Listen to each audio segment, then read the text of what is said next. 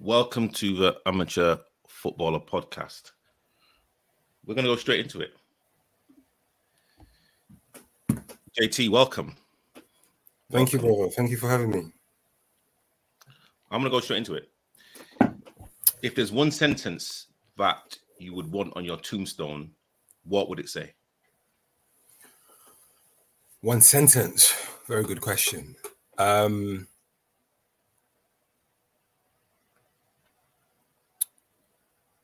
JT Bavangila always made people better. I think that was it. Cool.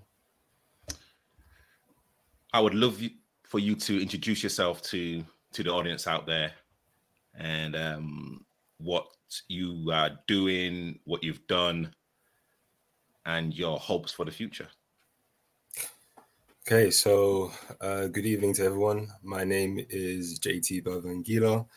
JT stands for Jean Tourache for all my French, fellow French-speaking people. I am a professional footballer. I am a mentor. Excuse me. I am a mentor. I'm a public speaker and I'm a businessman. In terms of what I've done in the past, how long have you got? We can be here all night, really, to be honest with you. But a lot of people mostly know me, obviously, through my my footballing career and more or less my community work as well. I'm quite known for that. So yeah, that's me in a nutshell. Cool. And again, shout out to everyone that's in the chat. So you was born in Congo, Correct. Yeah. And there was a civil war at the time. And when I've kind of done a little bit of research about yourself, you was a few months old, so you can't remember too much. But what have people told you about what was happening at that period of time? I mean, that war was it was very well documented. It's quite known about. And let me just take the chance to say that the war is not over as we think it is. Those that know a bit of history about Congo, there's always different conflicts going on, right? And I identify with both Congos, just a bit of a history and geography lessons. So you have the Democratic Republic of Congo, known as the DRC, which everyone knows about, and you have the Republic of Congo, or Congo Brazza, as other people know it as. And I was born in Congo Brazzaville, Congo Brazza. However, I have lineage that spreads to the other Congo and also to Angola. So within that region of Africa, sort of Central Africa, there's a lot of torment going on, and there's a genocide that's happening in the Democratic Republic of Congo, which everyone should be aware of. Now, when I was born, you're right, Therese, I was only a few months old. However, from what I've been told from my father, who witnessed firsthand the torment that that war had on everyone. We were living in a small shack, if you say, not much of it was even in a house, to be honest with you. We were living in a small shack, and the war started, and we had to leave. Simple as that. We had to leave. We couldn't stay. A lot of people, I've seen what has happened to Ukraine, and it's very tragic. Yeah, it's very tragic. A lot of people are also seeing what is happening between Israel and Palestine. I mean, my father lived something similar firsthand, putting me on his shoulders and running 20 miles away, literally, with bullets flying left, right, and center. So I'm very fortunate to be alive today, and I don't take that for granted. Yeah. Is it like something that you and your parents talk about openly? It's something that that we do talk about openly, because it's something that shapes your life. It's something that changes everything. You know, you depending on the way you were living before, you could be someone of higher status, or you could be middle class, or it doesn't matter. Once something like that happens, it changes everything, and it changes it forever. And the conversations that I have with my parents is not it's not one to how can I say it? The conversation is not to renew the trauma, you know, because the trauma faced from myself and obviously my parents, my dad in particular, it's he has healed from that, and we don't want to revisit that. However, we need to keep on speaking about it, because we need to realize how differently life could have been. You know, I mean, I still have friends and family in Congo who didn't die from that war, but their their situation is unfortunately very dire. So yeah, it changed everything. So from Congo, you moved to Paris, and from Paris, you moved to London. What age did you arrive in London? So I moved to London when I was 5 years old. And again, that change of environment for such a young person, for a child, basically, it was traumatic. Moving to London, moved straight into East London, what people will call the ghetto. But I think with gentrification now, it's nothing like that anymore. And moving to a new country is something that, if you have not experienced it, it's pretty hard to detail. You know, learning a new language, adapting to the school system here. I was bullied for a very long time when I arrived in London, in England. But then you just gradually acclimatize yourself to the environment and to the people, and you identify those that you should be around and those that you shouldn't. So let's kind of talk about your kind of your like moving to football. Yes. When was the first time that either yourself or someone around you realized that you had some sort of talent, and it was something to actually pursue? I think I was always destined to play football. I remember my mom telling me specifically, and I'm laughing because I don't know if this correlates or not, but you can tell me, or people that are watching in the comments, you can tell me whether this is relevant or not, right? So my mom told me that when I was born, I had a lot of hair on my right foot. Now, I don't know if that's common. I don't believe it is common. I don't even know what that means, but yeah, sometimes like African parents like to make something out of nothing. So I'm not sure whether there's much in that, but I'll say all of that to say that I really do believe that I was meant to play football. My dad played football himself. Unfortunately, he didn't play to a professional level, because being in Congo as we were, the footballing system, the footballing pyramid, doesn't give you as much exposure. But he's a very good player, a very, very good player. My uncle played as well, and again, they were playing in Congo, which of course they couldn't have the exposure that I had received. So it's in the blood, I can say. Playing football has always been in the family. And when we moved, my dad started training me from the age of maybe 6, I would say. Whenever he could, if he had some free time, we would go on runs and everything. But I personally never believed that I could become a footballer until late on, when I was probably, I got scouted when I was 12 years old. And when you said that you got scouted, were you playing No, Sunday League, Little League? No, so it was very strange how the whole thing even happened. I wasn't just, although I say that I was destined to play football, but I wasn't any good. Not let me just make that clear. I wasn't. One thing I had is I've always been tall for my age group. I've always been tall, so I had height, I had natural strength, I had the physique, and I could run. So later on in my career, I progressed into becoming a centre back and everything, but I never started there.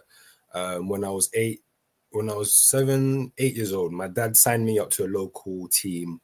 At the time, I think they were called FC Stingers, if I remember rightly. I'm trying to remember. We're talking 20 odd years ago. I think it was FC Stingers, if I'm not mistaken, at Millfields Park, Clapton. Near Clapton Roundabout. Those who are from the Hackney area, East London, you know what I'm talking about. So there, I was actually a winger. Believe it or not, I was actually a winger. And then obviously I was playing for the school team, but I wasn't always playing because I wasn't that good. I couldn't even make the district team. At that time, district was a fantastic way for you to get scouted. A lot of people around my age, they got scouted through district, and they went on to play for some teams in the championship and even some teams in the Premier League. But I wasn't that good, so I didn't get scouted through district. And my dad always told me that if you want to play football, you have to train every day. Every day you have to train. You can't, it's either you're going to do it or you're not. It's either you're serious about it or you're not. So randomly, I believe it was during the summer holidays of 2009, I want to say, something around that time. I just took my ball and went to a local Astro pitch called Mabley Green in Hackney, next to Hackney Wick. And yeah, all I was doing was literally practicing. I was passing the ball onto the fence and practicing controlling, passing both foot, left and right foot. And there was a man at the time who was very known in the area. I didn't know him then, but I later on found out that he was very known in the area. Charles Wright. He was actually training professionals at the same time. So I was on one side of the pitch, they were training on the other side of the pitch, and I knew them. The people that he was training, I knew some of them. You see them sometimes on the television, or if you're from the area, you just hear this and that player is, he's playing for this team, is that team. And the training was very intense. And he saw me, and he asked one of the players that he was training at the time, do you know this lad? And I'm not going to name the player. I'm not going to name who the player was, but he said to Mr. Wright, yeah, I know him, but don't waste your time with him. He ain't no good. That's what he said to Charles at the time, Mr. Wright. And Charles ignored him. He called me over. He said, come here.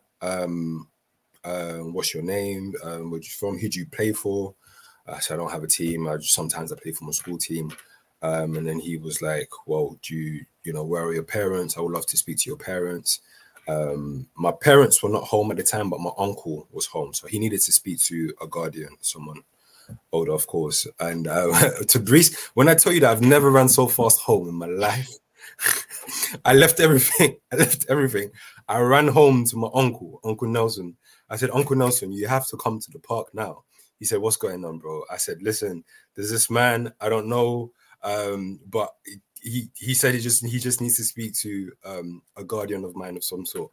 Anyways, I took Uncle Nelson to the park. He spoke to Uncle Nelson. He was just, they planned a meeting with my parents and everything. And He came by the house and he said to my parents, he said, look, your boy has talent. I can see a player in him. There's a few things that he needs to work on, but I am willing to help him with that journey. And honestly, that's when my football career, I can say, really started, because before that, he was the first person I can say that really truly believed in me.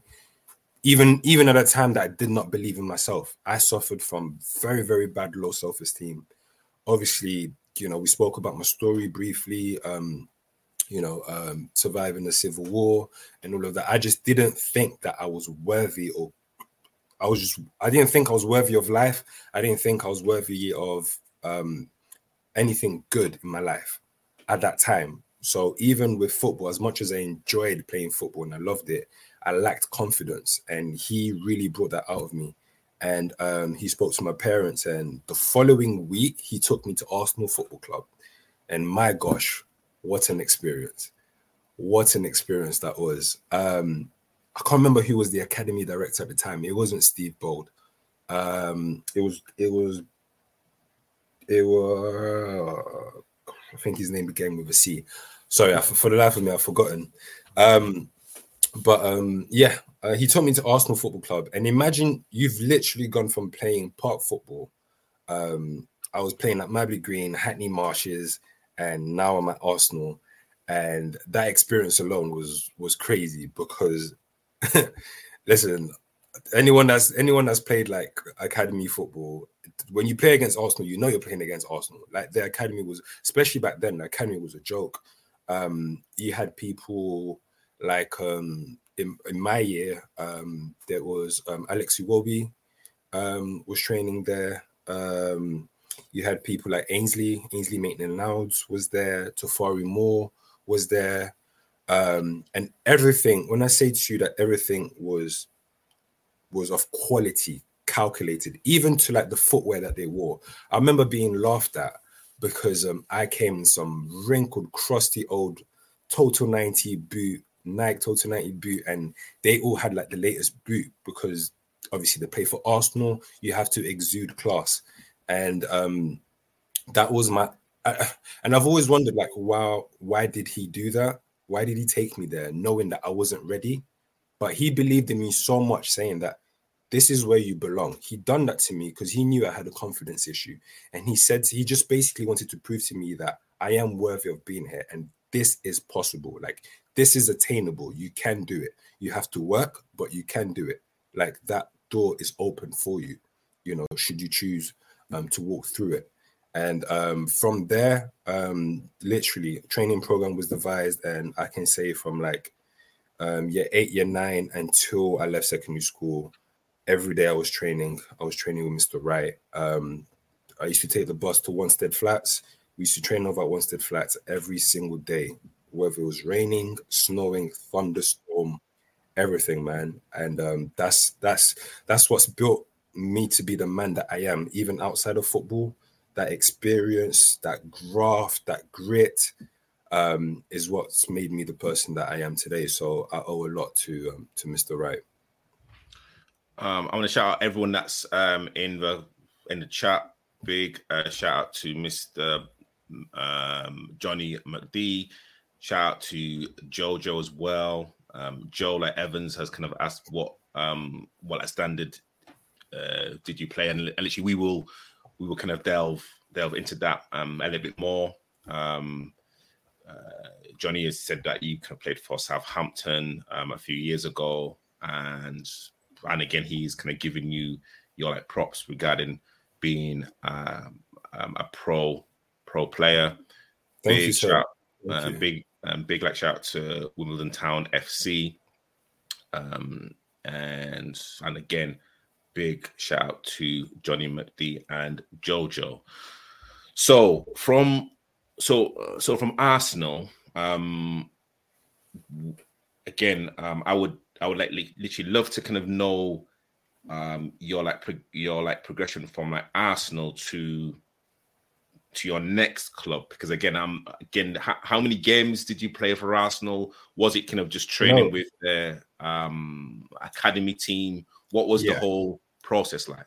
So with Arsenal, I didn't sign for Arsenal. I did not sign for Arsenal. I was training there. Obviously, it's like it was trials, right? It was trials. So training with a view of potentially signing, but I was nowhere near ready to Reese. Like honestly, it's like I remember one training session. My mum came to watch me play, and she almost asked the coach to pull me out because I was suffering. I was blowing, bro. I was blowing, man. The tempo is ridiculous. It's zip fast, everything, and like even down to the drills that they were doing, you can't mess up. If you mess up, you slow everything down, and you mess like they're so meticulous in how they're trained. And again, I came from park football straight to Arsenal. Like there wasn't time for me to adjust anything. So yeah, I did not sign for Arsenal Football Club. I trained with them. And then I went back to one-to-one training with Mr. Wright, Winstead Flats, in Marshes, all over London, to be fair. And from there I went to Charlton. I went to Charlton Football Club. Again, similar situation, trial situation, and I remember playing with I'm smiling as I'm saying this because he's gone on to do so well. I remember playing with Ezri Konsa, who's now at Aston Villa, and you know, big props because he got his England call up. Yeah, I got some funny stories about Ezri. Yeah. Who else was there? Joe Gomez, obviously now at Liverpool, and a few others were there. And Charlton wanted to sign me. There was this Italian coach that, ironic. I've just left Italy. Yeah, there was an Italian coach there who absolutely loved me. He absolutely loved me, and he wanted to, from the first day, he wanted to sign me. And this is where I tell you that I kind of feel like, without saying too many names, but a few agents let me down, especially at crucial times, because I know people will say that I've gone on to do well for myself, and which is true, and I'm very fortunate because, listen, I'm just a kid from Congo, right? But I always wondered, like, if this had come to light, if this had happened, who knows where I would be now. I would have even achieved greater things. So the Charlton wanted to sign me, and the agent that I had at the time, which is even crazy to think, just put this into context, right? I'm like, at this point, I'm probably 14. I'm probably 14 going on 15. Actually, yeah, I was, because I was playing for the under 15s. Yeah, so, and sorry. and, So okay. yeah, So she kind of interrupted. So like you had a representative at the age of 13. This is what I'm saying. This is why it's ludicrous, right? Because it's like I mean, now that I'm older and I'm wiser, looking back, I feel so passionate about this topic, because I see it even now. Like there are 10-year-olds, 8-year-olds that have agents, and it's almost like, is that right? Like, I know the game has developed and everything, but surely that needs to come into question. Anyways, I had a representative at 14, and when I wanted to get signed for Charlton, he said to the club, he he gave conditions and stipulations, right? And yeah, that ruined my chance of getting signed, because eventually Charlton said to him, like, look, we would love to have your player in, but whatever you're asking for cannot be fulfilled. We're a small club. We just try to manage our budget, our things, and this is not for now. All I wanted to do was to play football. I didn't even know about all of those things, and I don't fault my dad as well, because obviously I'm a minor and the agent's dealing with my father, and my father is also new to this, so he didn't know better. Sorry, he was just trusting what he was being told through the representative, who had experience and said that he wanted to help his son. Anyways, cut a long story short, that deal fell through. Went back to training, and I was getting a lot of interest, even to the point where I was on Chelsea's books. I was on Man United's radar. I still have letters from Chelsea Football Club. They were quite good at getting back to us. So yeah, my name was buzzing. My name was buzzing here and there and everywhere, and people were kind of speculating, getting to know. But again, my representative at the time, it was difficult for anyone to accept his conditions. And can I ask what conditions was he asking? And literally after the I'd say the rejection from Charlton. Yes.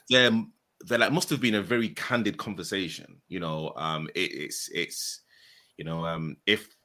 if like Charlton are like so interested, but like they've turned down the opportunity to sign you because of the T's and C's. Yes.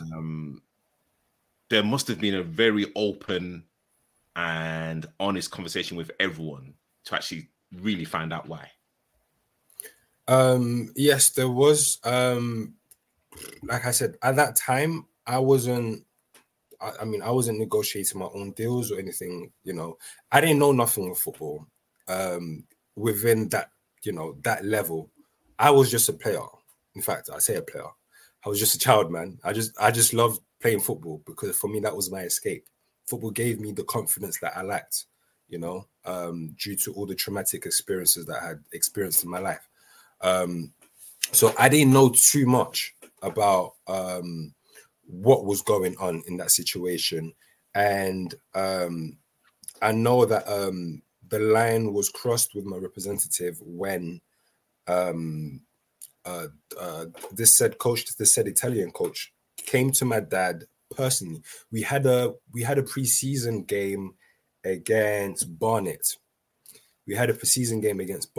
And I remember specifically because at that time, Ezri was playing in midfield. Ezri Konsa was actually like a midfielder at that time. And I played right back that game. Oddly enough, I played right back at that game. But either way, the coach was impressed. So he gave his personal card to my father. And he said, look, I really want your child. Like your child he's really good. And we really want to sign him. Here's my card. Your representative, the agent that you guys have is basically like stopping your son from progressing. Here's the card. Now, what the Italian coach didn't know is that the agent was there and he saw that transaction and he wasn't too happy about that. Certain agents had this ego about them. It's almost as if like they own the player, and it's like this is my asset, and I'm handling this. How dare you go directly to his father? You should come to me if you want to discuss any dealings. Anyways, this man was very manipulative, I can say, because he really got into like my father's head. And again, I'll go back to it and saying like my father didn't know any better. All we know is loyalty. So when that happened, my father basically sided with the agent and said to the agent, look, this is the card. Like, I'm not even going to call the guy. You can do what you want with it, but I'm sticking with you. Me and my son are going to stick with you. We trust you. We trust your plan for us and everything. And we will go forth with you regardless. Now, I later on found out that what he was actually asking for was a house to be bought for me and my parents.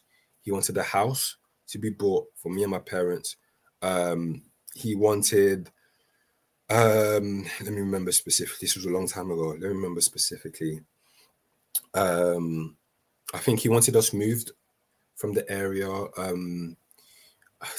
To Breeze, honestly, it was looking back in retrospect, it was conditions that he didn't need to say all of that.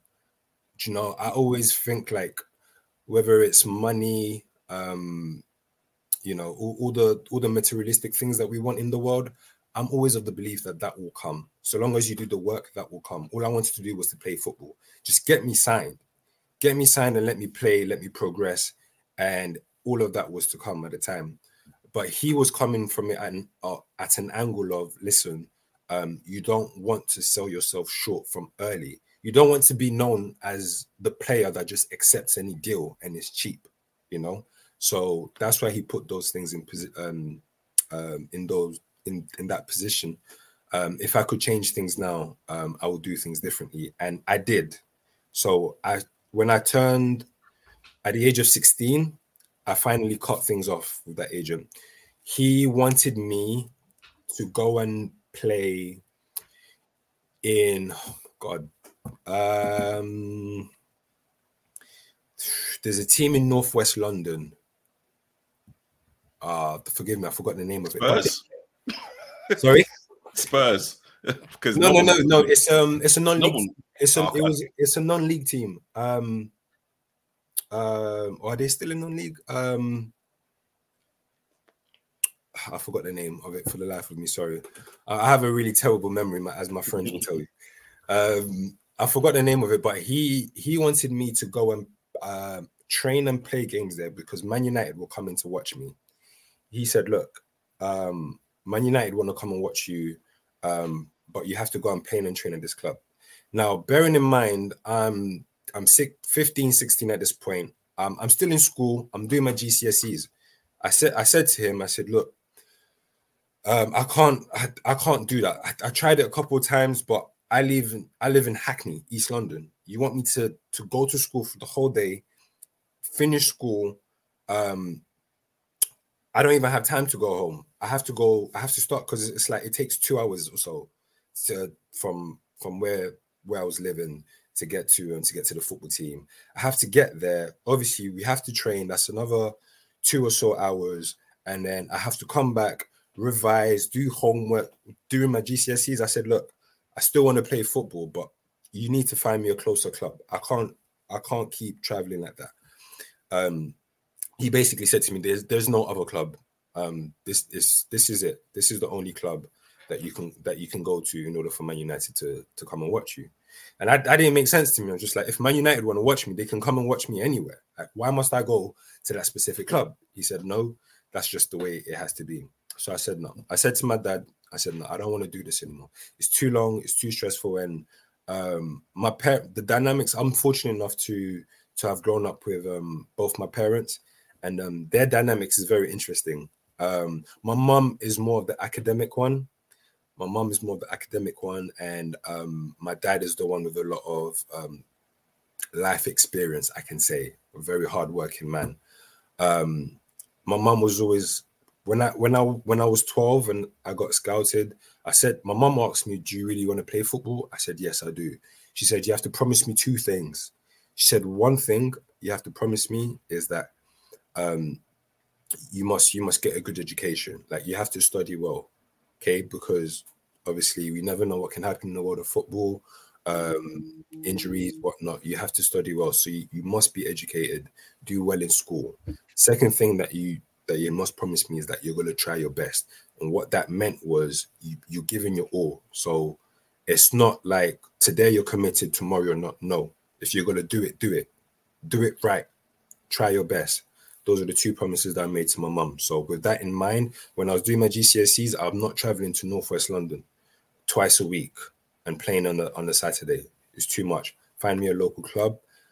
The agent at the time didn't want to, so we parted ways. And that's when I went on to play for London Elite with Clasford Sterling. If anyone knows Clasford Sterling, that's where I went. When I was 16. Now, this is a men's team, by the way. Just for those that don't know, like this was a men's team, and it wasn't your ordinary men's team. It wasn't a vets. I know you're well versed with the vets, Tabriz. It wasn't quite that. There were a lot of good players that just got released from academies, that were there, and a lot of them. I was the youngest in the team. I was 16 at the time, playing men's football alongside Jude Sterling. If anyone knows Jude, character, Jude. If anyone knows Jude Sterling, I was his centre back partner at London Elite, and yeah, even everyone involved in that team at that time could see my talent there. And funny story, just before I went to London Elite, my dad was he was a minicab driver. Uber. He was doing Uber. And with every passenger that got in his car, he would ask them, like, I've got my son who plays football. Like, do you know anyone that works within football that can help him? Like, he's really good, this, that, and the other. Someone said to him, said, look, we know this guy. He works with a lot of players. He does a lot of work in the community. His name is Clasford Sterling. Take him to Clasford. And if Clasford Sterling says your son is good, then your son is good. Because if he's not, he will tell you then and then, don't come back here. Don't waste my time. Like, they only want the best of the best. I went to Clasford Sterling. At that time, they were training, I think in Wood Green somewhere. And within 10 minutes, 15 minutes, he said, your son's good. Like, we will sign him. Like, we will take him on. And that experience was very good for me because I played that whole season with them next to ex-pros, next to people that obviously just left academies, and the mentality was different. I learned a lot from those players, and the season came to an end. I went on holiday. I went back to Congo for the first time since I moved to the UK, and it's after I came back from Congo that I got scouted by Southampton. What was the one thing that you learned from London Elite? London Elite. The one thing that I learned from London Elite, I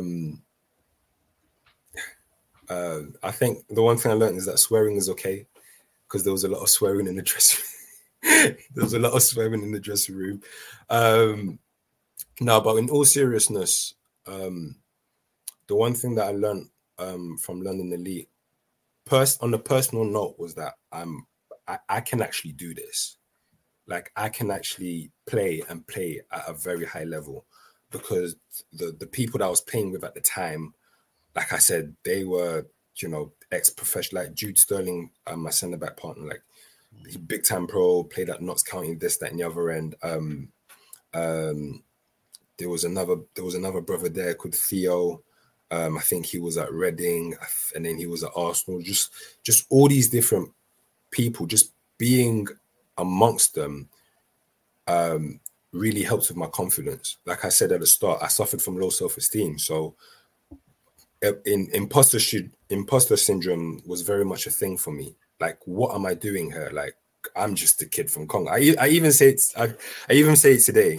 I'm just a kid from Congo, which my friends really don't like me saying, because it's almost as if I'm like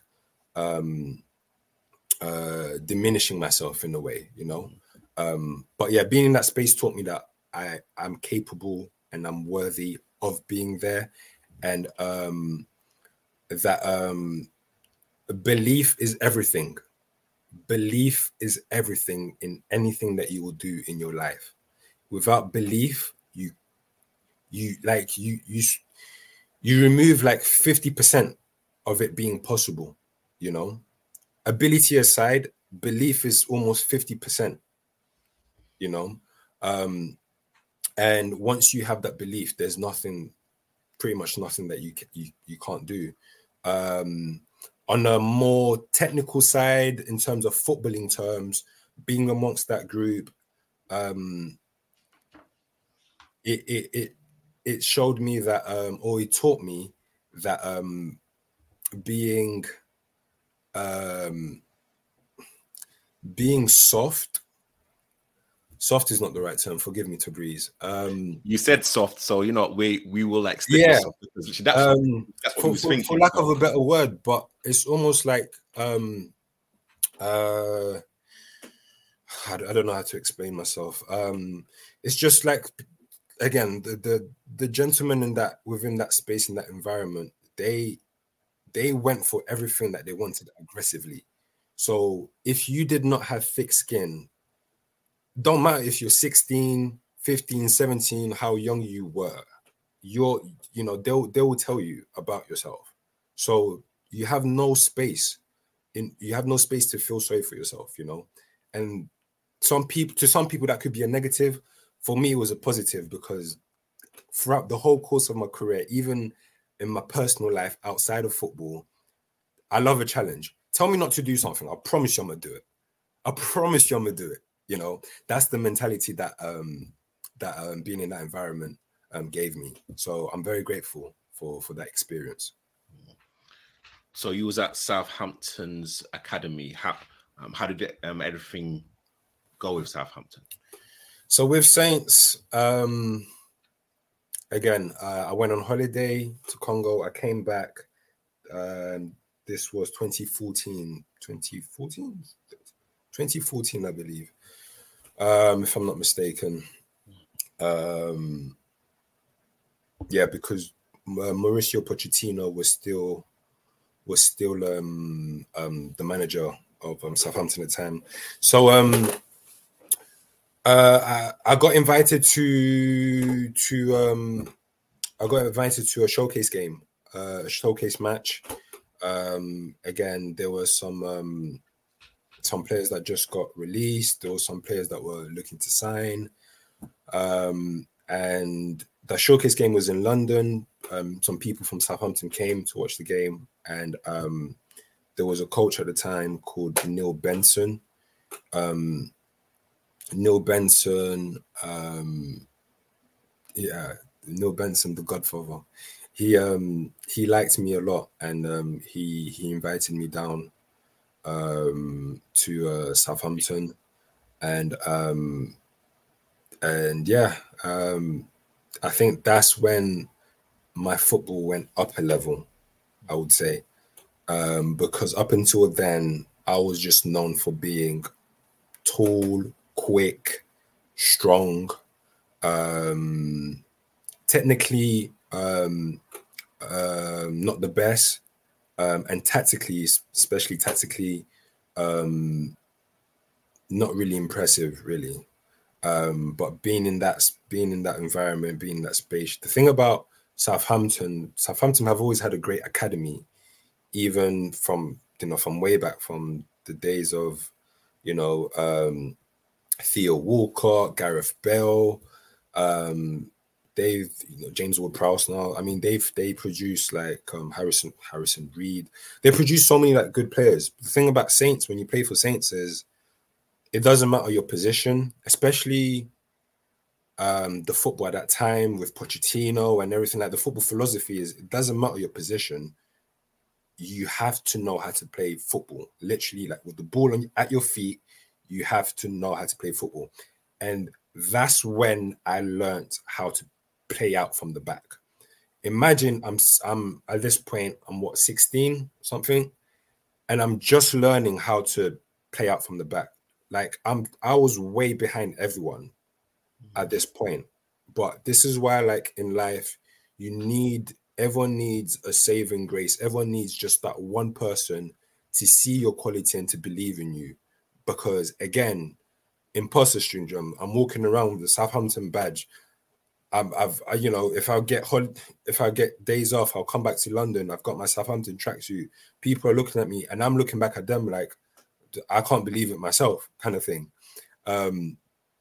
Imposter syndrome was really a thing at that time for me, and I really had to battle with that, because I didn't think that, even though the signs keep telling me that you're deserving, you have to be here, but in my head, I'm still battling the feeling or the thought of, do I really deserve to be here? So yeah, 16, I'm learning how to play out from the back. People have been doing it since the ages of under 10s, under 8s, now, and I'm just learning how to do it. Good thing about me is I'm very adaptable. I learn fast. So playing out from the back really improved my game. Neil Benson kept on repeating the words, pictures. When you get the ball, pictures. What picture do you see? And when you make the wrong pass, stop the session. And one thing, there's a lot of managers that I see, or a lot of coaches I see now, who are very good at being coaches, but they're not good at being managers. Similarly, managers now are not always good at being coaches. It's two different jobs that a lot of people don't understand. Managing a football club and being a first team coach, like is two different. It's a different skill set, and I feel like there is like a dearth of coaches, good coaches, quality coaches these days, because no one will take the time anymore to actually teach you or to coach you like how to do it. It's almost as if you must know. You must. It's either you know already or they don't want you. Whereas back then they took a lot of time with us to actually coach us everything that we needed to know. And yeah, that was an experience in itself. Experiencing, academy football for the first time, and especially Southampton was a Cat One academy. I'm sure they still are a Cat One academy.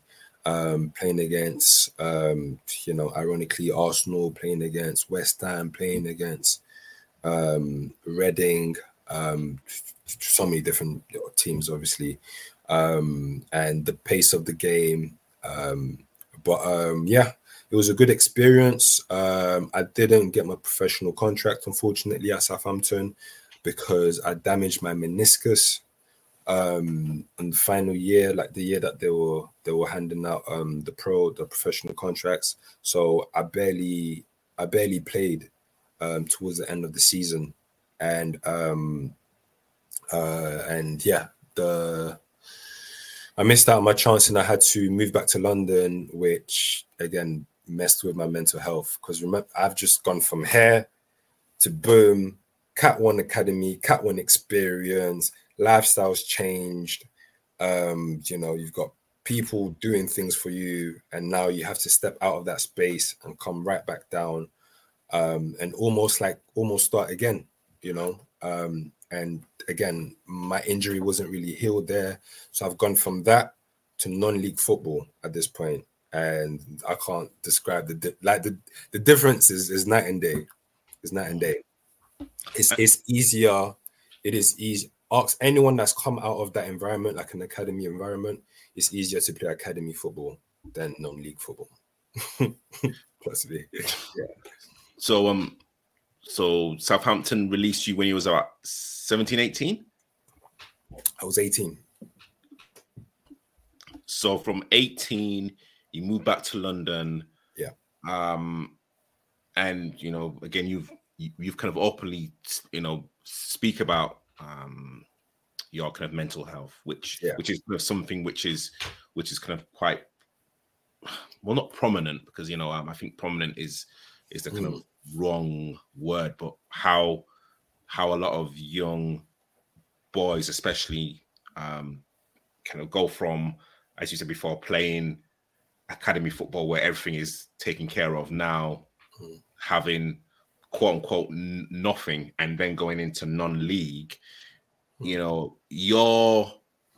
kind of sense of well-being, your sense of self-worth, as you've kind of said quite a few times, that kind of imposter syndrome, all of that's probably just been kind of compounded and probably confirmed, right, in terms of how you are feeling about yourself. Yeah, it was a really difficult time for me, and you've seen people that you grew up with, they're seemingly doing well for themselves, people that went down a different path. I chose football. People went on to, some people went into work straight away.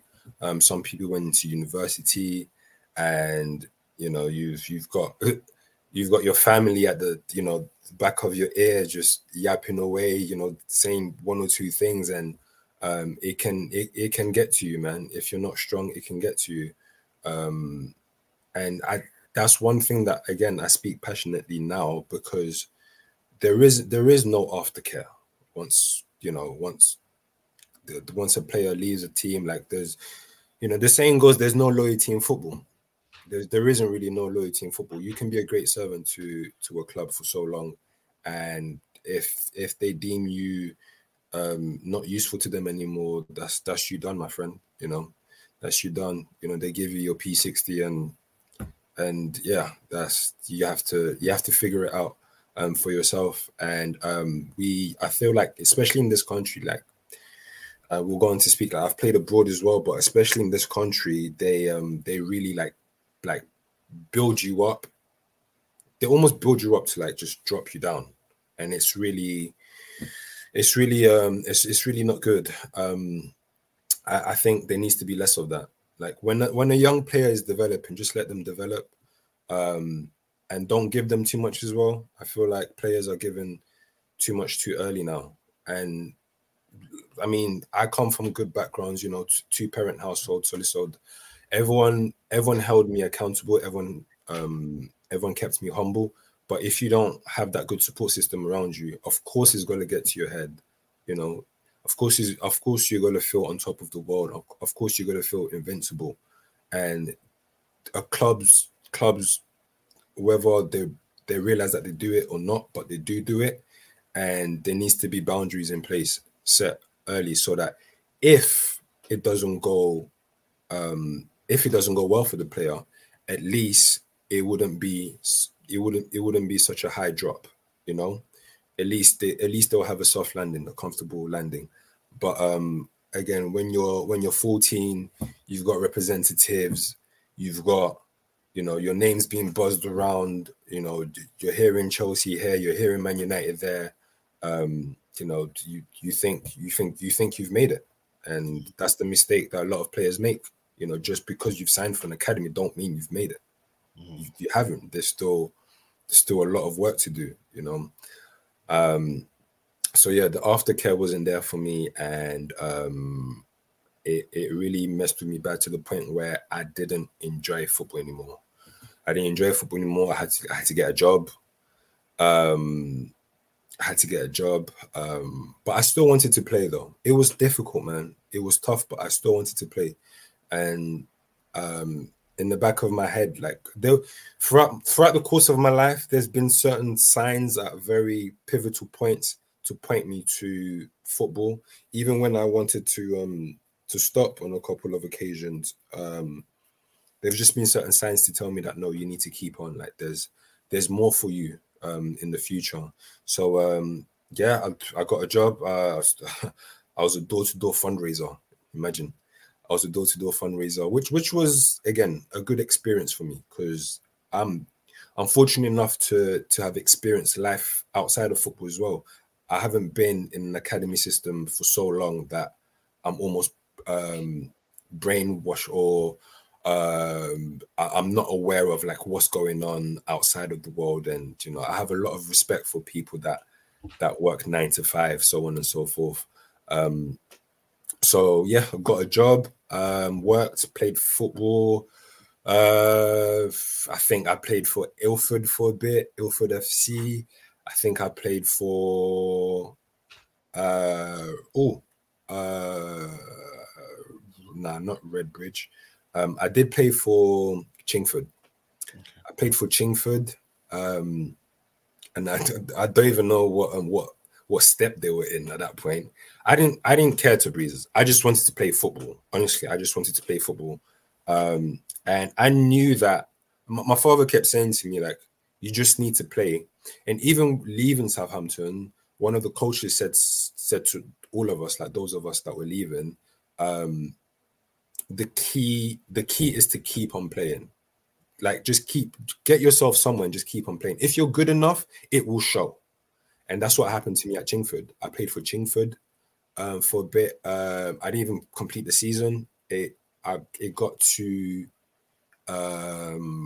around January when the transfer window opened, and I moved to Belgium. And I remember speaking to some of the lads there, and he's gone on to be a manager now. And there's a gentleman called Shane Baptiste who I think he manages Woodham Forest, not Woodham Forest. Woodford. He manages Woodford FC now. Shane Baptiste. He was actually he was still playing around that time, right back. And yeah, he was playing all around the football pyramid for a long time, and because I was already playing men's football from 16, so I was well versed in what to do, and yeah, I had to yell at him a couple of times. Being around that environment really helped me get the exposure that I needed, and I left middle of the season, January. I moved to Belgium to play for AFC Tubize, who were who just got relegated into the second division in Belgium, which would be like the equivalent of the championship at that time. Woodford Town, yeah, thank you. Yeah, Shane manages Woodford Town now. Again, moving to Belgium was an experience in itself. Luckily, I speak French as well, so the language barrier was easy to overcome. But again, the thing about football to Brees is that there's some people that it's all about opinions at the end of the day, right? Some people think Lukaku is a rubbish striker. Some people think Lukaku is great. Everyone has the strong points. I remember when I was at Saints, Neil Benson said to me, you have to look at your team or just every player, regardless whether you're your teammate or not, take whatever they're doing that's good and apply it to yourself. You know, the good thing that they're doing, apply it to yourself and try to develop yourself in that way. When I went to Tubize, it's not that I wasn't well received, because the club really received me well. They put me I was staying at the national team complex. So where the national team stays and plays, the equivalent of St. George's Park is where I was staying. I even met, some of the players. Roberto Martinez was still managing Belgium national team at the time. And again, it was a wonderful time, because my father would come and watch me play, and he would, he would come to the hotel as well. And I remember the first time he saw Roberto Martinez. And again, coming from where we come from, it's a big deal to even be in that environment. He's looking at Roberto like, "Oh, Roberto, is that you?" Roberto Martinez, obviously, he doesn't know who this guy is. Just like, "Do I know you, brother?" Like, but for him to get that experience is one thing that I'm proud of, because he never got that opportunity. Tubize was good to me. They took care of me. However, they didn't see my value at the time. And I didn't. I'm trying to remember. I didn't stay long at Tubize. I don't even think I stayed 6 months there. I don't think so. Another setback that made me move back to London. And at this point, my mental health was at its lowest. And now, at the end of 2018, I decided that I'm gonna take a gap. I'm gonna take a gap here. So in the whole year of 2019, I didn't play any football. I didn't train. I didn't play any football. There was other things that I wanted to focus on as well. My thing is, I've never wanted to only be a professional footballer. I've always felt that I'm capable of being more than a professional footballer. A lot of that was not a lot of it. That's partly to do with for all the hopeless romantics of the world. There was a lovely young lady that I had an interest in, and I said to her, "Look, I would love for us to be together." And she said to me, she said, "Nah." I said, "Why?" She said, "You're just some footballer. Like you're just a footballer, as if being a footballer is, I don't know." I don't know. I think is a quite commendable job, but so I always said that I'm going to be a lot more than a footballer. So I used 2019 to work on my projects through my organization. I have a passion for mentoring young people, and it all started in 2019 for me. I didn't play any football. I didn't play any football. I was missing football. And fast forward January 2020. So on the 30th of January 2020, I had a mini stroke, which was again ironic because although I wasn't playing football and I wasn't training every day anymore, but occasionally I will try to go on a run, you know, a little 5-a-side here, 5-a-side there, try to keep my fitness up. So I didn't gain too much weight. I was still relatively fit and I was still relatively young, but I had a mini stroke, which, you know, forced me into hospital. And whilst laying on the hospital bed, I had a new appreciation for life and the meaning of life. You know, they say that life is too short. You never truly know what that sentence means until you actually experience. You know, a near-death experience, for example. And I was just like, nah, this can't be the end for me. There's still a lot more for me to do. So I mean, I'm a spiritual man as well. I'm a very prayerful man, and within prayer, it was revealed to me that my auntie said that she saw me on television playing football, which was crazy because like I never once spoke about my career like that to that side of my family, but I took it as a sign to Breeze. I took it as a sign. I left the hospital, and I wanted to play again. But I remember, like I said, my father told me that if you want to be pro, you have to play every day. You have to train every day. So I'm about 23 now, 22 or 23 now. So a lot of people telling me to give it up, man. They're saying, come on, bro, man, you're 22, you're 23, man, you're still out here trying to make it. Like, come on, man, give it a rest. But I had great temerity in my ability. You know, I had the courage of my convictions to say that I'm gonna do this, and I did it. You know, I left the hospital. I found an there is an academy that I believe is closed down now. There was an academy called Elite Pro. Give me 1 second. Elite Union Academy, sorry. So what Elite Union did, I believe they closed down now. What they did was they got players from all over the world. There was players from Australia, from the US, from I believe Mexico, if I'm not mistaken. They come to the UK. They were young though, so they come to the UK. They study and they play football with a view of obviously being scouted to play professionally. And I spoke to the manager because there was a cap. It's from 16 to 23, I think it is. I spoke to the manager. I said, "Look, I'm not looking for any money at this stage. If you would allow me to just train with you guys and just play, you know, your matches, if I'm eligible to play." And thank God he accepted. I think the manager at the time was there was a manager called Gareth, and there was another one called Ange.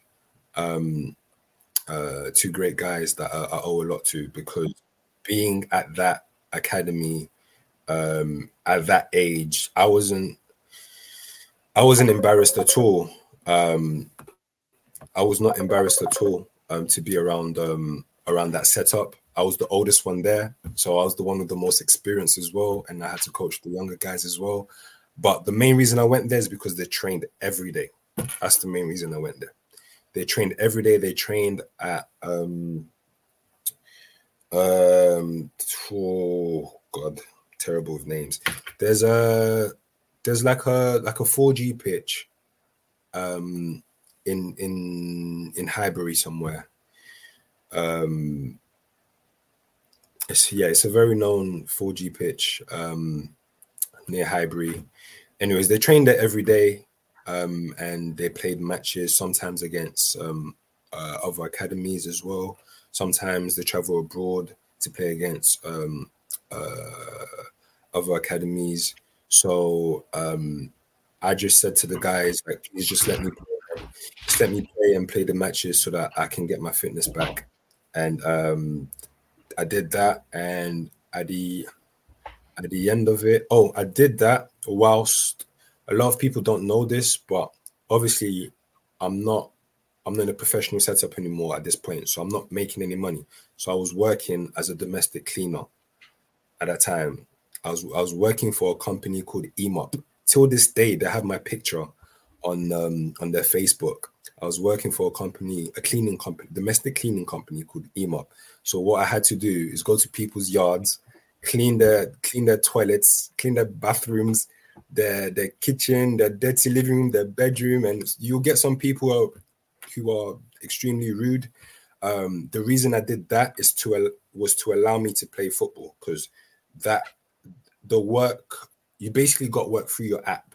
So whenever you could work at any time.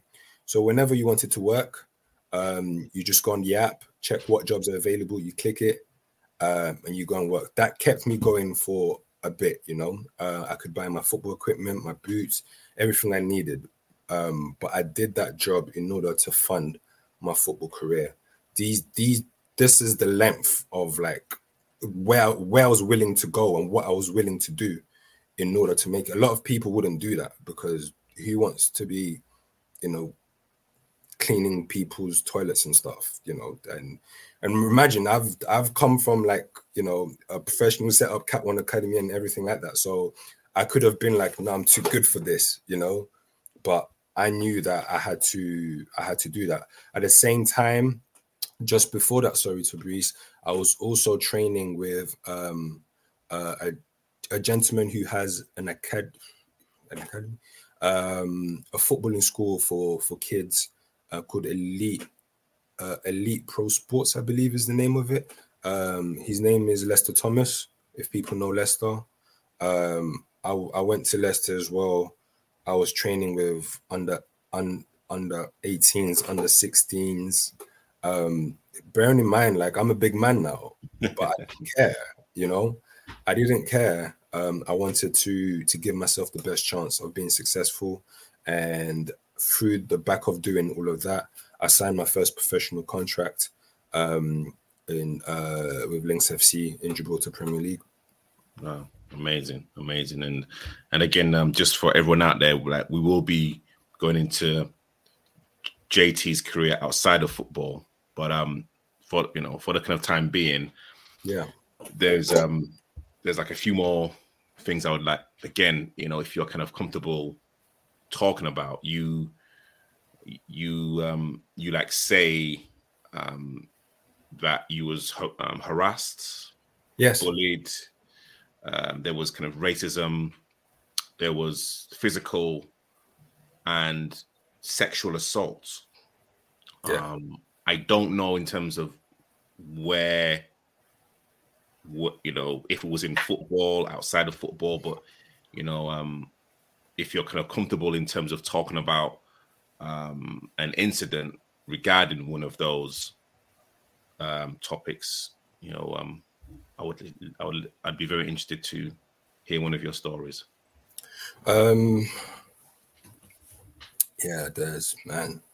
There's been a few traumatic experiences. I faced all of those things. There are certain things I'm not quite comfortable speaking on just yet. I think you got that from the article, right? Yeah. Sure. And I had to say that because one thing about me is I never want to paint a perfect picture of myself. I don't never want to paint a picture that, I have it all, or, I've made it, and my life's perfect and I haven't been through things. No, it hasn't always been flowers and chocolates. There have been some very difficult moments. But it's made me the man that I am today, surely. on racism, bro, it's like yeah, racism's everywhere. Racism's everywhere. I've lived in a few places, and I'll give you a more recent example that happened this year. In fact, I'm in Italy. It was training day. I go to training, and it was an open training, so the club done an open training, so fans could come and watch. Excuse me. Fans could come and watch, and members of the public can come and watch. Naturally, I'm always appreciative of everyone, despite, whether you're the CEO or, the cleaner, I always show the same level of respect to everyone. And I don't pick and choose where that goes. And I have a lot of respect and love for people that spend their money to come and watch us play, fans that do that. So I go over, I say buongiorno, say hello to the fans. And it was two gentlemen in particular that I said hello to. They looked at me. They didn't even bat an eyelid. They actually had quite a disgust look on the face, because I wasn't the only black man on the team. There was a couple of us, and we kind of just stayed together kind of throughout the whole course, because again, we were all facing the same challenges, right? Anyways, I say buongiorno, come over. I get nothing. My teammate behind me, literally right behind me, because we were doing a bit of SAQs, ladders to warm up and stuff.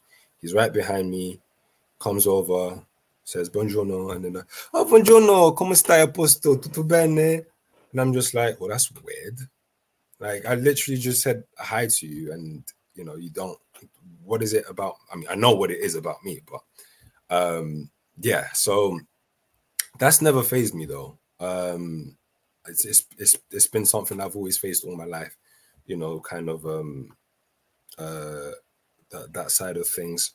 Yeah, the harassment and the bullying also. Again, that was a lot of it is outside of football. Even the sexual assault is outside of football.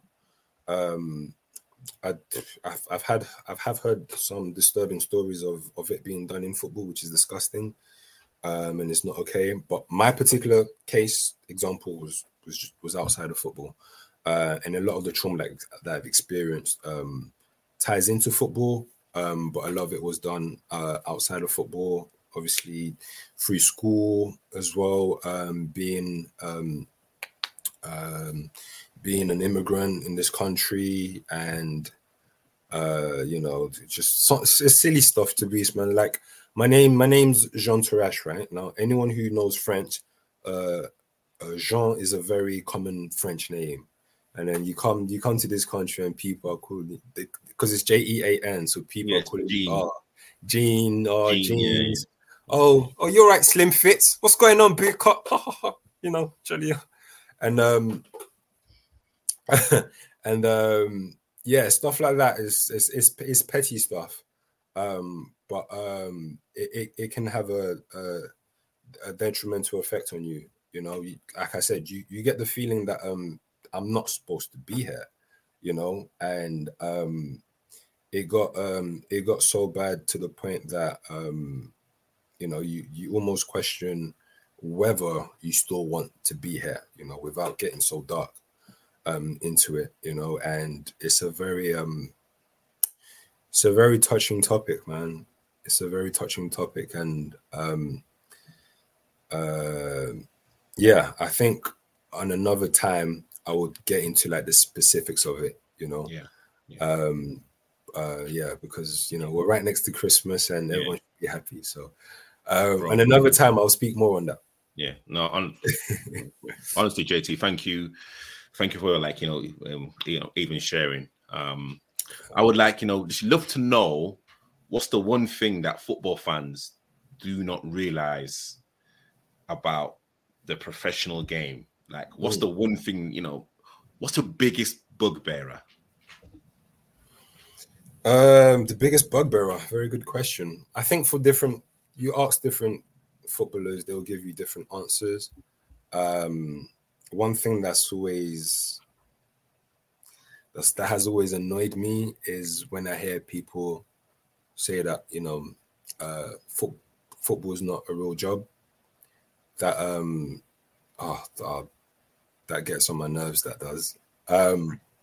Because it's like you're almost negating everything that I've done in the last 20 odd years or whatever, like you're diminishing my achievements. Like, no one wakes up today and becomes a professional footballer tomorrow. There's a lot of sacrifices, like, even not just for myself as well, but like my parents, they sacrificed a lot because so I do a lot of community work now, youth work now, as you well know, and just a lot of philanthropic work now that I do. And one parent was saying to me that their child wants to play football, but they don't have the time to be taking them to and from football. So imagine the parents that do take that time. It's a sacrifice that they're making as well, so the hard work doesn't just come from the player, but it comes from the whole support system, and you have to acknowledge that. And then there's the whole thing about footballers get paid too much money, this, that, and the other. And listen, I'm not going to sit here and say that, footballers are underpaid. Nowhere near underpaid. Despite the 40% of tax, they're still very well off. Okay, like from someone who has come from nothing, someone that's come from Congo, like I can't, which is, the second poorest country in the world, economically, not in terms of resources and materials, but it's something that, I can't say that, footballers are underpaid. Footballers are well paid, but what goes with that is to say that footballers are paid too much for just kicking a ball. Bro, it's not just kicking a ball, man. Football is a school of life. Football teaches you life skills. Football teaches you communication. Football teaches you creative thinking. Football teaches you how to have how to not have a fixed mindset, for example, and how to have a growth mindset. Because within growth mindset comes belief. Without belief, you can't grow. And if you can't grow, you can't improve. So they go hand in hand. Football's a school of life. Football teaches you how to handle rejection, for example.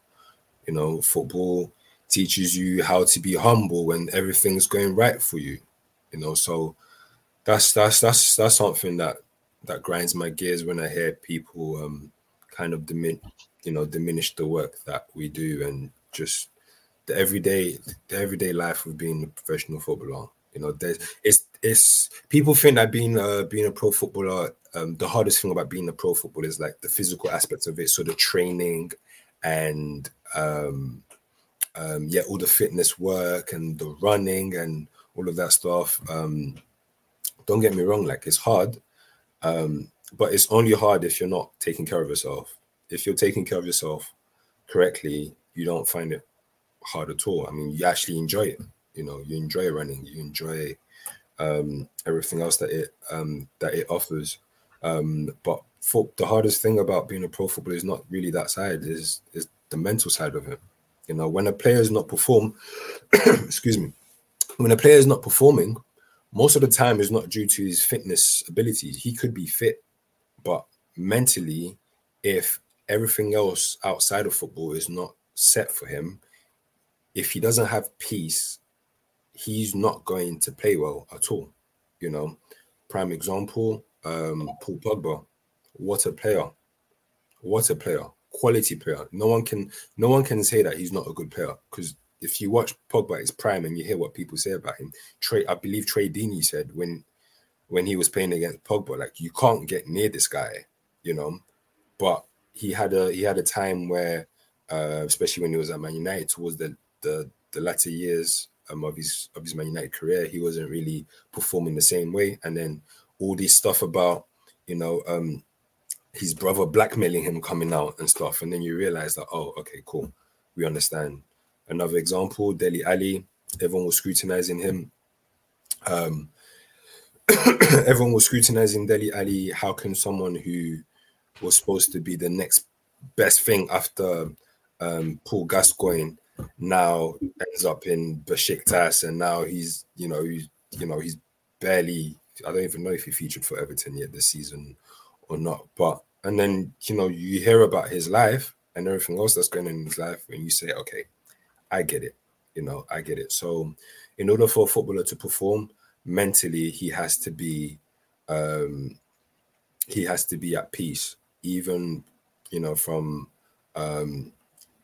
his partner or her partner to the kids. Like, everything needs to be at peace. I was watching the Ben Foster podcast, and he was speaking of like the role that your partner plays in your life, and if that's not right, then again you will be unable to perform. You know, I had it personally in my career. I can't remember who was I playing for exactly. But I just had a horrible game. I had a shocking game, and it's unlike me to play so poorly. And what people didn't know at the time is I was dealing with a loss. You know, I just lost my spiritual father, who was he was like, he really like trained me to be you know, the man that I am today in terms of my principles and my belief system.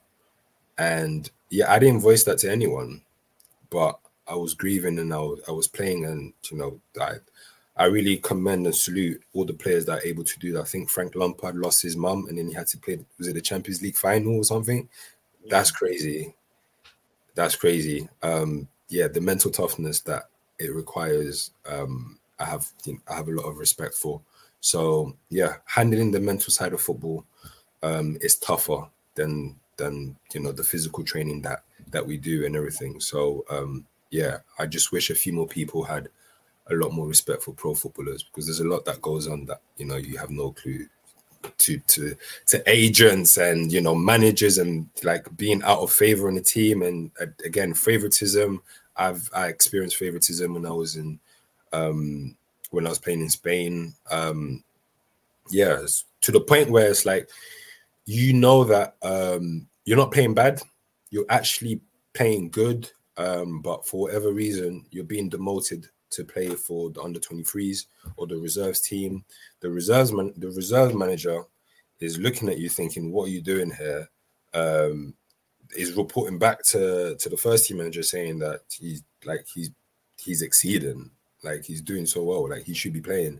And then you're looking at the first team, and, you know, you keep losing games, and the team's not playing well, and then the manager sticks to his principles or his people, or, you know, his surrogate sons, and keeps playing them, and you're sitting in the stands with the fans, and they're like, why are you not playing?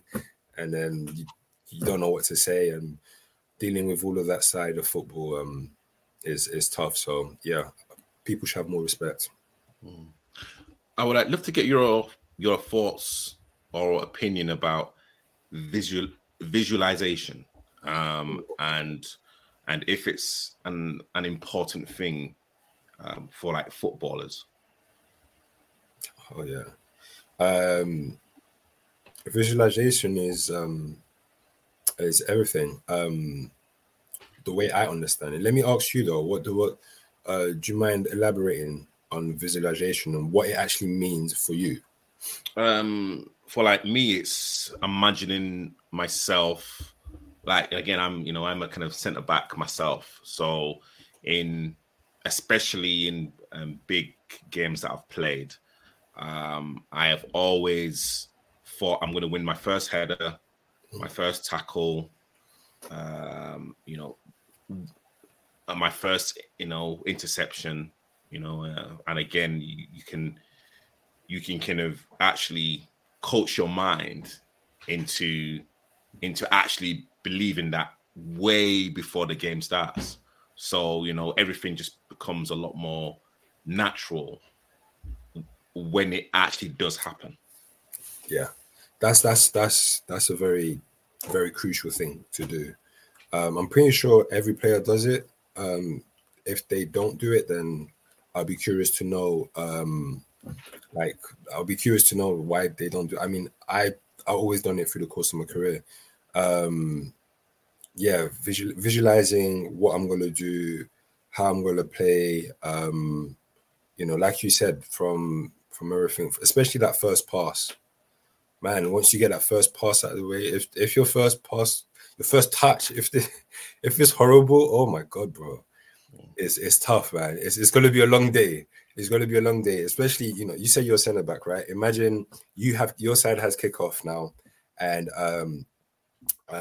you have your attack. In front of you, you have your midfield, and then you have your striker. Kick off, the striker passes it back straight to you from kickoff, and then your first touch, and then obviously you're passing it back. The opposition is coming to press you. Now your first touch is instead of it being away from the play, you pass it right in the middle, and it's a loose touch, and then they nick it and they score. Oh, brother, it's a long day. It's a long day. So concentration, visualization is very key, and it plays there's something called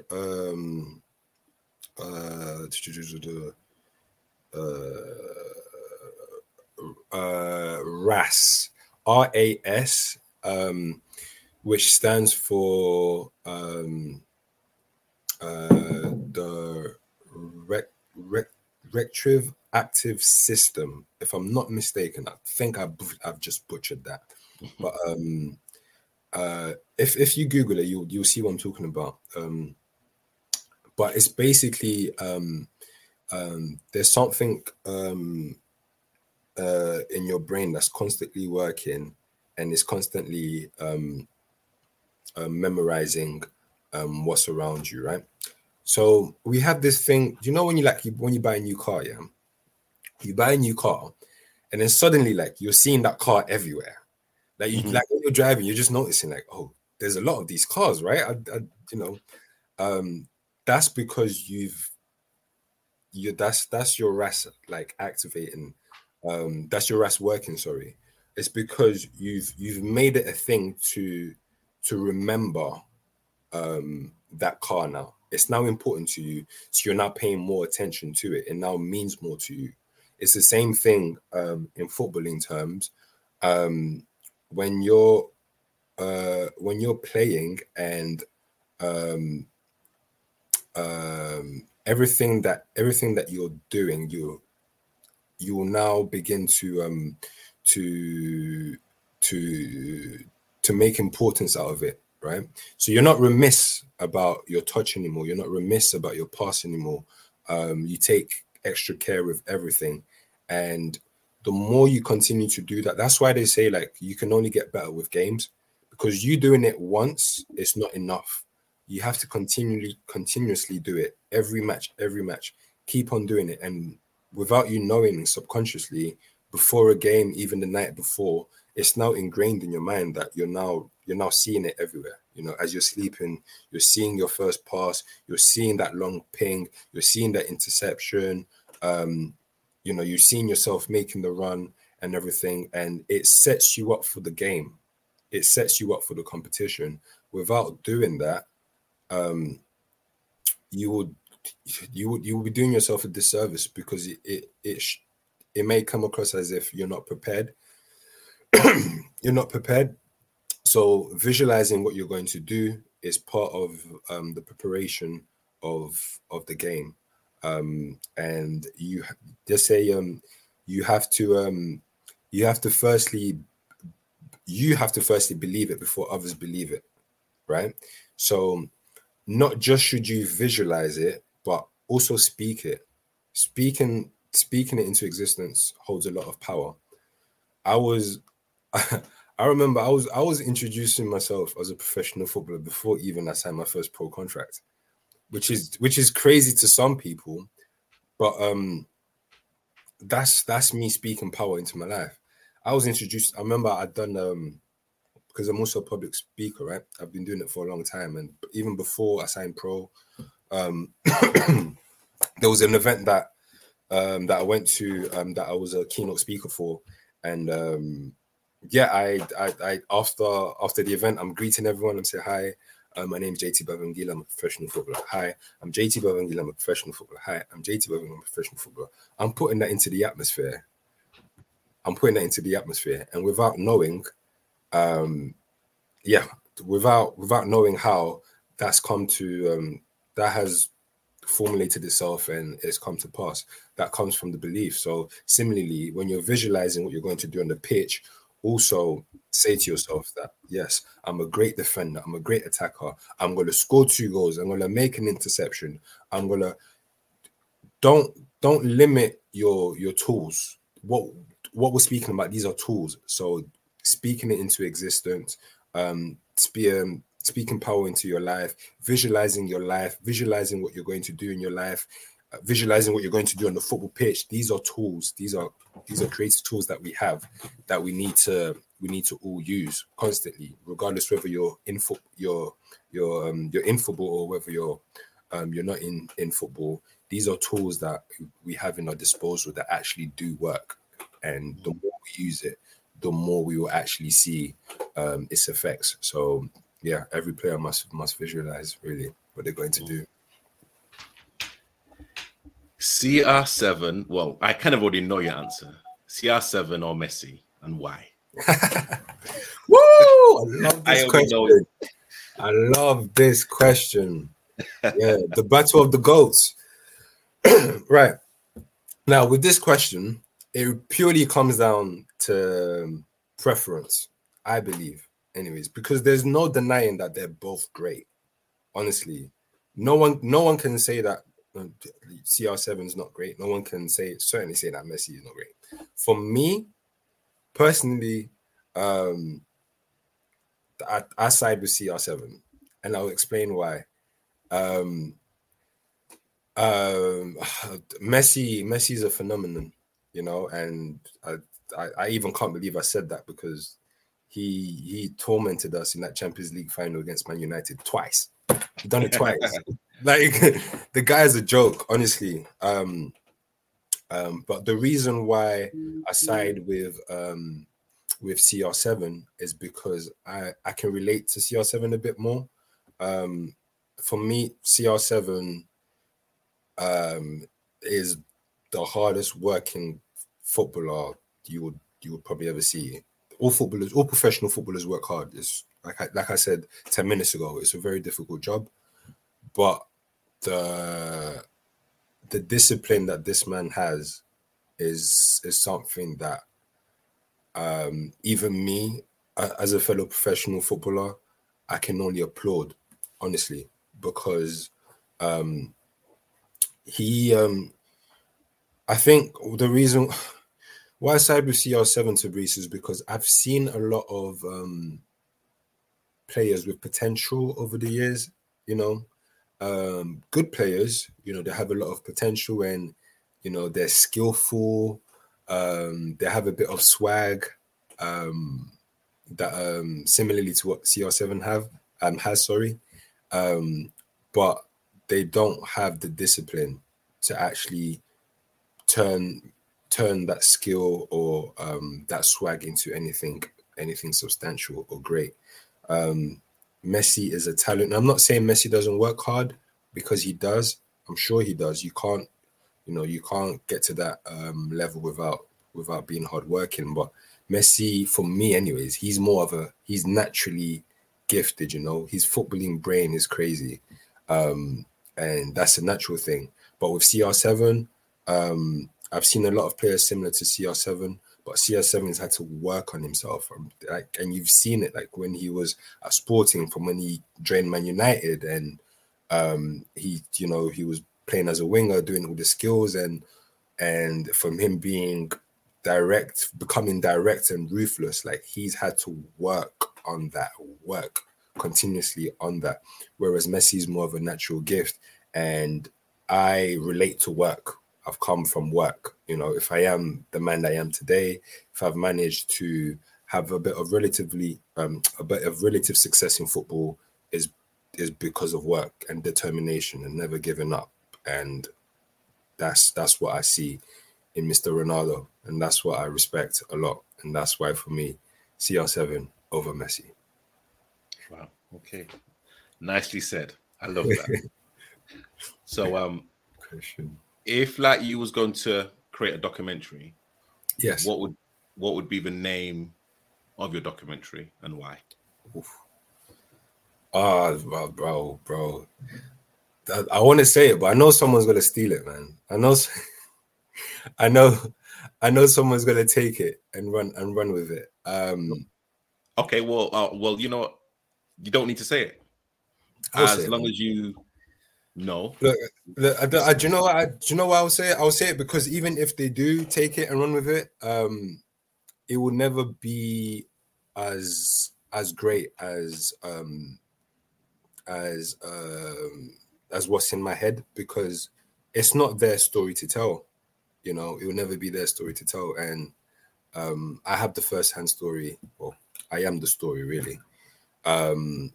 So without delaying any further, I will name it after the name of or the initial name of my organization. It's now rebranded and renamed, but originally the name is The Art of Survival. I will call it The Art of Survival because that's my story. That's where I've come from. We didn't even touch on. I mean, we spoke about the war, the Civil War and everything, but we didn't even touch on like me just growing up in London and what I've experienced. And I grew up in a time where knife crime was at its peak. Knife crime was at its peak. Me getting myself in fights in the park, me on a different occasion being chased home at knife point. Like I still have a scar on my stomach, in fact, till this day, that reminds me every single day of like how fortunate and blessed I am to be alive today. Like I've really been through the wars. I'll call it The Art of Survival. And I would hope that the documentary would show to many people that you are more than you're more than your background, you're more than your age, you're more than your surroundings, like just because you come from a certain background, or just because through no fault of your own you grew up in a very hostile environment, toxic environment, that doesn't define who you are. You're bigger than your area code, and you're bigger than the four walls around your house. So The Art of Survival is what I'll call it. JT, thank you so much. Anyone that's watching this, all of your contact details will actually be in the description. I am absolutely sure that we'll be delving more into your kind of character, your your kind of angels, your demons, and like not like only educating the audience, but also educating me. And again, I just want to say that this has been almost months in the making. Yeah, it has. And so that's my fault though, man. I keep delaying and my schedule's jam packed. And forgive me, Tabriz. No, you know, I'm not having that. There's no need to apologize, because I can also believe the right time will always be the right time. Yes. And literally tonight